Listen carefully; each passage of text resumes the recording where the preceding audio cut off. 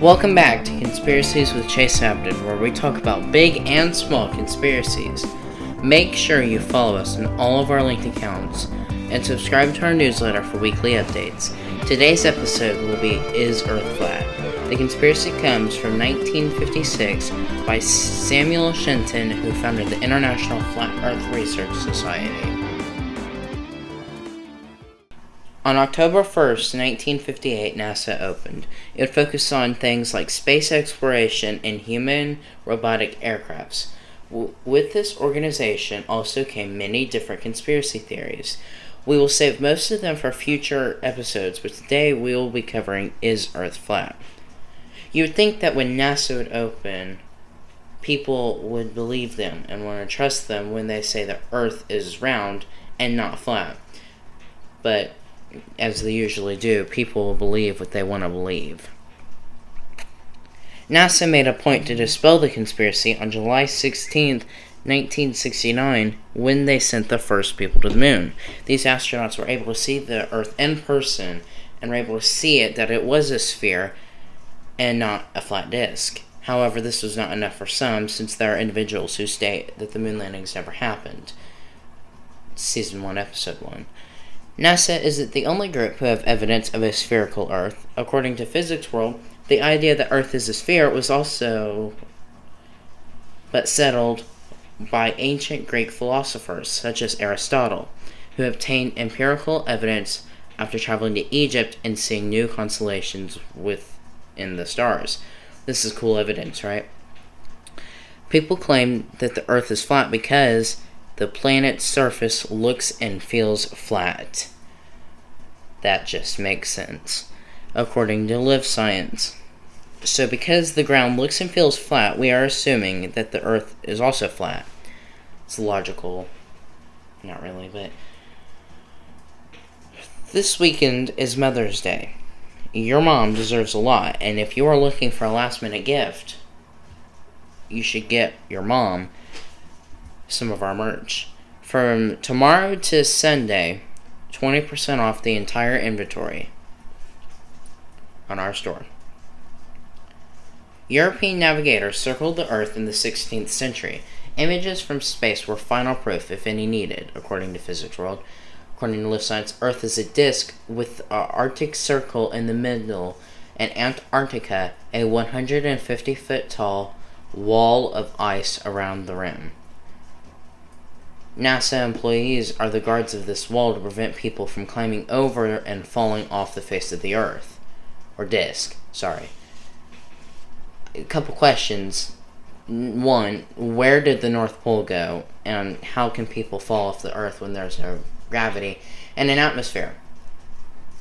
Well, there is no gravity because people took it a step further, and because it's a flat disk, it is now a large snow globe cover. How does the snow globe atmosphere explanation of flat Earth affect things like rising and setting of the sun? According to Physics World, to account for night and day, most flat earthers think the sun moves in circles around the North Pole, with its light acting like a spotlight.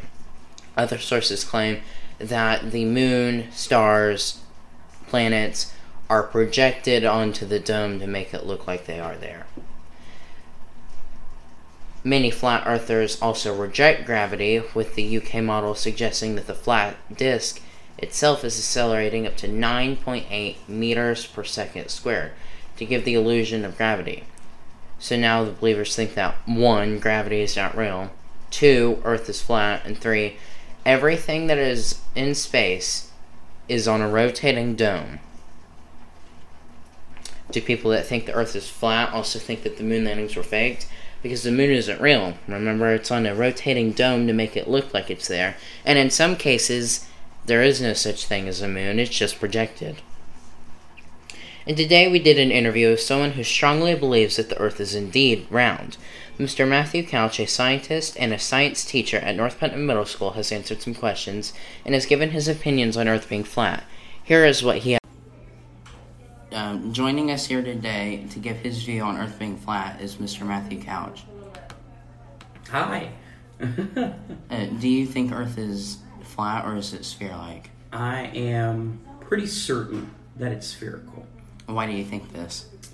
Well, so there are many mathematical properties as it relates to relative perpetual motion, that when you compare the perpetual motions of spheres to that of objects that are flat, which I'm going to break into a moment and just clarify that the word flat to describe this quote-unquote theory, which I'll talk about theories in here in a second, but when someone says flat in relation to Earth, it's immediately discrediting, and here's why. To be flat is a two-dimensional property. So a sphere can be flat. A cube can be flat, right? Mm-hmm. So by definition, when you say flat, what you're really referring to is sort of a smooth surface of a shape. But that's a two-dimensional property. It's one that you have to examine just a piece of the shape as a whole. Does that make sense what I'm getting at with that? Mm-hmm. So when someone says, oh, flat Earth, there can't be any dimension to this Earth that they're claiming exists just because the description of the word flat doesn't fully represent even that which they're saying it is. They're considering it more like a coin where there's three planes. That is a top, a bottom, and an edge, right? But a coin, like a quarter per se, if you flip it over to the head side, it's not flat.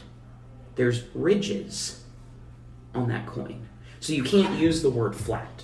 So just to clarify, the word flat earth, or the phrase flat earth, is in and of itself preposterous because we know that earth isn't flat. We know that the surface of the earth has curves like mountains and valleys. So flat is not the right descriptive word to begin with. So to anyone who is or who does believe in this idea of the earth not being a sphere, whatever shape it is, I think they need to clarify what they mean by that. But as far as the perpetual motion of spheres relative to objects that are, I can't quite think of the shape off the top of my head, but more coin-like, it's pretty obvious, and I can prove that with basic tests as well. So like,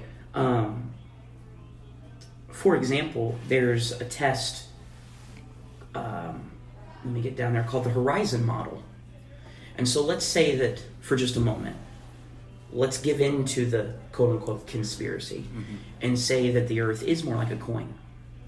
Well, let's pretend like you're on a boat in the ocean, and there's two boats. And I have a telescope made of convex and concave lenses. It's the way a telescope allows us to see farther than our human eyes will let us, right? If I set up the telescope on my boat, and I tell you to drive away from me in a straight line, be sure to stay straight, okay? And continue on until I can no longer see you. Just keep going. If the earth is this coin-like structure, or flat, as it's referred to as, the object would simply vanish, because they would reach the point in which the top plane or bottom plane meets the edge, and it would just drop off. Does that make sense? Yeah. It's a 90-degree turn. Whereas a sphere, if I put my telescope on my ship and tell you to go away from me, your ship slowly disappears bottom to top. That's a mathematical property of the law of perpetual motion of spheres relative to a coin-like shape. So that's one example of a mathematical, or rather, that's observational, right? And that's a test that we could repeat. And that actually leads to another interesting point that I want to make on this. And that is, people are using the wrong phrase for what it is they're trying to argue. Flat Earth is not a theory. It's not classified as a theory. It's a hypothesis. And here's the difference. A hypothesis is anecdotal. It's this sort of back and forth understanding that you and I could reach. But we haven't done any projects or any tests to quite see whether or not we're right or wrong. So in the case of flat Earth theory, I have yet to hear of any sort of evidence that is truly theoretical. And so what I mean by that is a theory in science is only proven to be a theory if it is backed by one of two things: mathematical reasoning and models, or repeatable observations, right? Mm-hmm. So for example, with my test, the horizon theory test, right, you can repeat sitting on a boat in the ocean, right, in non-inclement weather, because that's always the joke, right? People say, well, if there's bad seas, then the boat would just die anyway. Well, true, but by the way, we wouldn't have bad seas on a flat Earth anyway. So the sphere is actually what gives us waves. Mm-hmm. Fun fact. But be that as it may, let's just stick to the motion for a second. If I tell you to get on your ship and I'm on my ship with a telescope, and I tell you to continue, I can always see you disappearing bottom to top. The last thing I would see of your boat is the top. And so that proves that there's curvature. That's the law of perpetual motion of a sphere. Mm-hmm. Do you see what I'm getting at with that? Yeah. But because it's repeatable, because we can do this over and over and over again, and we'll get the same result every time, that then becomes a theoretical, evidence-based claim. Mm-hmm. The flat earthers want to say, well, NASA's just lying to us. All these scientists are lying to us. Okay, here's what I say to that. Is it possible that they're lying to us? Yes, it is possible. Prove it. That's my argument to them. So, some sources are also claiming that gravity yeah, is also fake because of the dome around Earth, flat Earth. Okay. So, the last time I brushed up on this conspiracy, it was just flat Earth, but now it is assumed that there's a dome. Mm-hmm. And that the stars and moon and planets are projected on the dome. Oh, Lord. Okay. Explain Kepler. What do you mean? So, Kepler is a spacecraft that we can actually see with our naked eye that is beyond Jupiter. And so is the argument, therefore, that is projected as well? If that's the case, if Jupiter is projected onto the dome, and so too is Kepler, the view that we get from Kepler would show the curvature of the dome. Because they're on the same mathematical plane. Mm-hmm. Right? It's the exact same property of perpetual motion that I described with the two ships, but instead of it being a concave curve, which is a rounded curve, it's a convex curve, but it's the same exact mathematical principle. If you're on the same plane as something else that is on a curve, you would be able to see the curve. So there's no possible way that that's the case, simply because when I look at Kepler with a telescope as it rests next to that planet, I recognize that it does not lie on the same plane because it's actually going past. Mm-hmm. Right? Mm-hmm. So if it goes beyond, at least to my knowledge, humans don't have the technology yet to create any such illusion with a projector to where there are two planes. Not without there being some sort of eye assistance. Mm-hmm. Right? So what I mean by that is in order to project dimensions, we have to have some sort of three-dimensional glasses. Do you see what I'm saying with that? Mm-hmm. So when you go to a movie theater, if it's 2 dimensions, you still see dimensions on the screen, but you don't see them in the way like we're talking here. You see them through a 2-dimensional lens, the fourth wall, so they say, mm-hmm. right? But when I look in a telescope up at the night sky, and I see objects past one another, that's not what I'm seeing. What I'm seeing is true three-dimensional properties. Mm-hmm. And so I would say that the dome in and of itself is disproven for the exact same reason that Earth being flat is disproven. Mm-hmm. So why would you think that people think the Earth is flat? Oh yeah, I like that question. I think the hypothesis is more of a cult hypothesis. I think people enjoy questioning authority, and I think that's good. I mean, Aristotle is a good example of why questioning authority is a good thing. But Aristotle was an anomaly in science. So the history of Aristotle goes that it was long believed that the Earth was the center of the solar system and everything revolved around it. And then, of course, Aristotle was like, no, it's the sun, and everybody, and they ended up killing Aristotle for it. Here's the thing.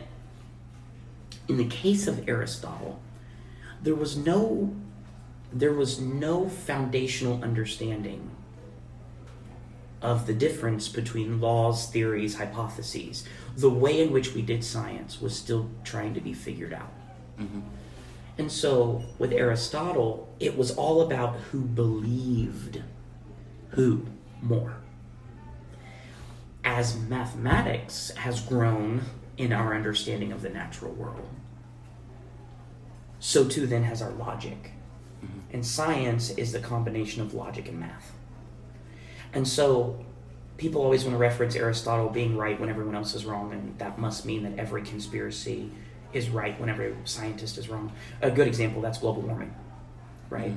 98% of scientists on the face of the earth say global warming exists. 2% are skeptical that it was recorded correctly in like the 50s and 60s. So those people who are naysayers of global warming say, oh, 2%, they must be the right ones. Look at Aristotle. Mm-hmm. The problem is the way in which we do science is far different than the way in which we do science back then. Nowadays, we rely on mathematical properties and repeatable observations. In the case of the flat earth theory, I believe it's a cult in the sense that it's what they want to believe, right? Mm-hmm. So cults are known throughout history, and this is more of a cultural understanding of the world. If you want to believe something, you'll find people that believe it. Mm-hmm. That's just all there is to it. And so I think that the group in and of itself are unreasonable. I'll give you an example. I forget who wrote this philosophical comparison, but there was a philosopher who wrote about an imaginary group who lived in Antarctica, and they didn't believe in trees. So let's say you from Indiana, you go to Antarctica, and you tell these people, no, there are trees. Oh, no, we've never seen a tree. So you pull out a picture, and they say, oh, you must have drawn that, or that's false. We've never seen a tree. There's no way this could exist. But remember, you will never, ever understand someone else's point of view Mm-hmm. if you're only surrounded by people who say the things that you say and agree with you. Mm-hmm. And so I think that is much of what's happening in the flat earth movement, so to speak. But it's all anecdotal, much like the Antarctica people and the whole picture being fake. It's anecdotal because it's convenient for the picture to be wrong. Mm-hmm. Because people don't like to be challenged on a belief, right? Mm-hmm. Beliefs are things that make us who we are. Mm-hmm. And so it's difficult, especially as a scientist, to teach people about things that could challenge their belief of the way in which the world works, even though it's mathematically sound. And in case people don't know this, it's very, very hard to argue a mathematical formula that gives you the same number every time. Mm-hmm. Right? It's very, very hard to argue that. In the case of flat earthers, they're not arguing the math. They're arguing the pictures. Well, that's fine, but that only goes so far. So, and like I said at the beginning of this interview, could it be that NASA's lying to us and all the pictures are fake? Sure, but I'm not convinced from Hubble telescope that Earth is spherical. I'm convinced because of the tests that I can prove it with. So what would you say to someone who thinks that Earth is flat to try to convince them that it is sphere-like? Pay attention to the math. Do the tests. Do the horizon test. Or here's one that you can do at home, because clearly not everybody has a 20-foot ship out in the middle of the ocean and can sail away from each other. Here's the other test, and this one's probably my favorite test. Take an orange, a navel orange, pretty big orange. Take a straw, a pair of scissors, a ruler, and maybe a knife to peel the orange with. But here's what I want you to do. I want you to take your orange, I want you to take your straw.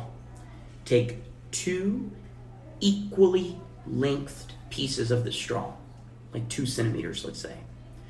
Hold the orange in your hand. Poke one straw into the top of the orange. Poke the other piece of the straw somewhere else on the top of the orange. Take a flashlight, turn it on, and hold it to where the straws cast a shadow on the orange. Now take a ruler and measure the shadows. They're not equal, because the curvature of the orange suspends one shadow farther than the other, relative to the way in which the light strikes it. Now you ready for this? Mm-hmm. Peel the orange, leave the straws where they are, lay the orange peel flat with the straw sticking out. Shine the flashlight in the same way that you shined it for when you had the whole orange. Measure the shadows, they're equal. That is going to wrap up today's podcast. If you like today's podcast, give it a 5 stars. Make sure that you follow us on all of our platforms for most recent and important updates. Join us next time for Season 1, Episode 5, Alaskan Mind Control, where we'll discover a possible mind control lab held in Alaska. I'm Chase Abden, signing off today, reminding you to buy your mom some merch, and to subscribe, and that Earth is round.